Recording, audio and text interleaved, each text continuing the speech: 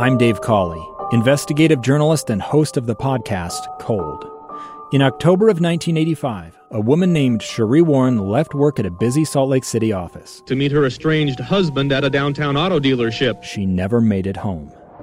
Sheree's car surfaced weeks later in Las Vegas. In the parking lot of a hotel casino. No one knows how it got there. Strange. It was strange. Both Sheree's estranged husband and her boyfriend raised suspicion for investigators. I kind of thought that he might have done something. But no arrests were ever made.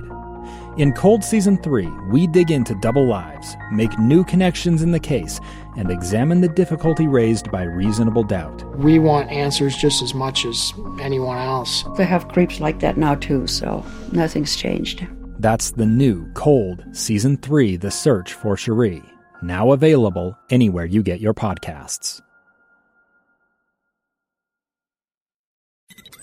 KSL's top stories on the coronavirus. I'm Maria Shilaos with your daily coronavirus update. Utah Department of Health reports 361 new cases since yesterday and 3 new deaths. 4,500 more vaccines have been administered in the state in the last day, with just under 3 million vaccines given out in total. There are currently 225 people hospitalized with COVID in Utah right now. Los Angeles County is telling people to put the masks back on indoors. It's not a mandate yet, but L.A. County is once again urging people here to mask up when they go into places like grocery stores and movie theaters, no matter if they've been vaccinated or not.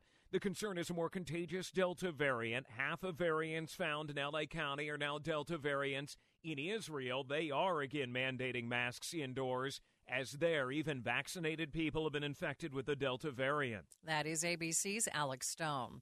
There's a new study out showing mRNA technology used in vaccines may help provide immunity from COVID for a long time. Here's ABC's Sherry Preston. The study published in the journal Nature is promising, but as of now, theoretical only, and it shows vaccines made by Pfizer and Moderna could begin to offer long-term protection against COVID. Washington University immunologist Dr. Ali Adabedi. The best case scenario, this probably will last for the life of the person who successfully got immunization with the 2 doses of the vaccine. Scientists say they base their conclusions on the way the body responds long-term to the messenger RNA, but they stress the longer the virus is allowed to circulate, the greater the chance it could evolve to the point where it's resistant to any of the current vaccines.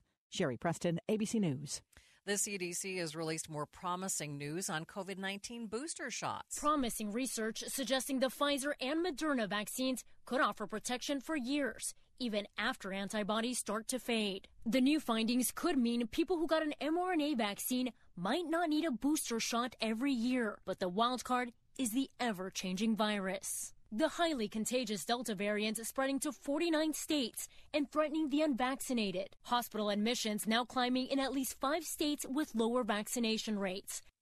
That is ABC's Elwin Lopez reporting. With your daily coronavirus update, I'm Maria Shilaos, KSL News Radio.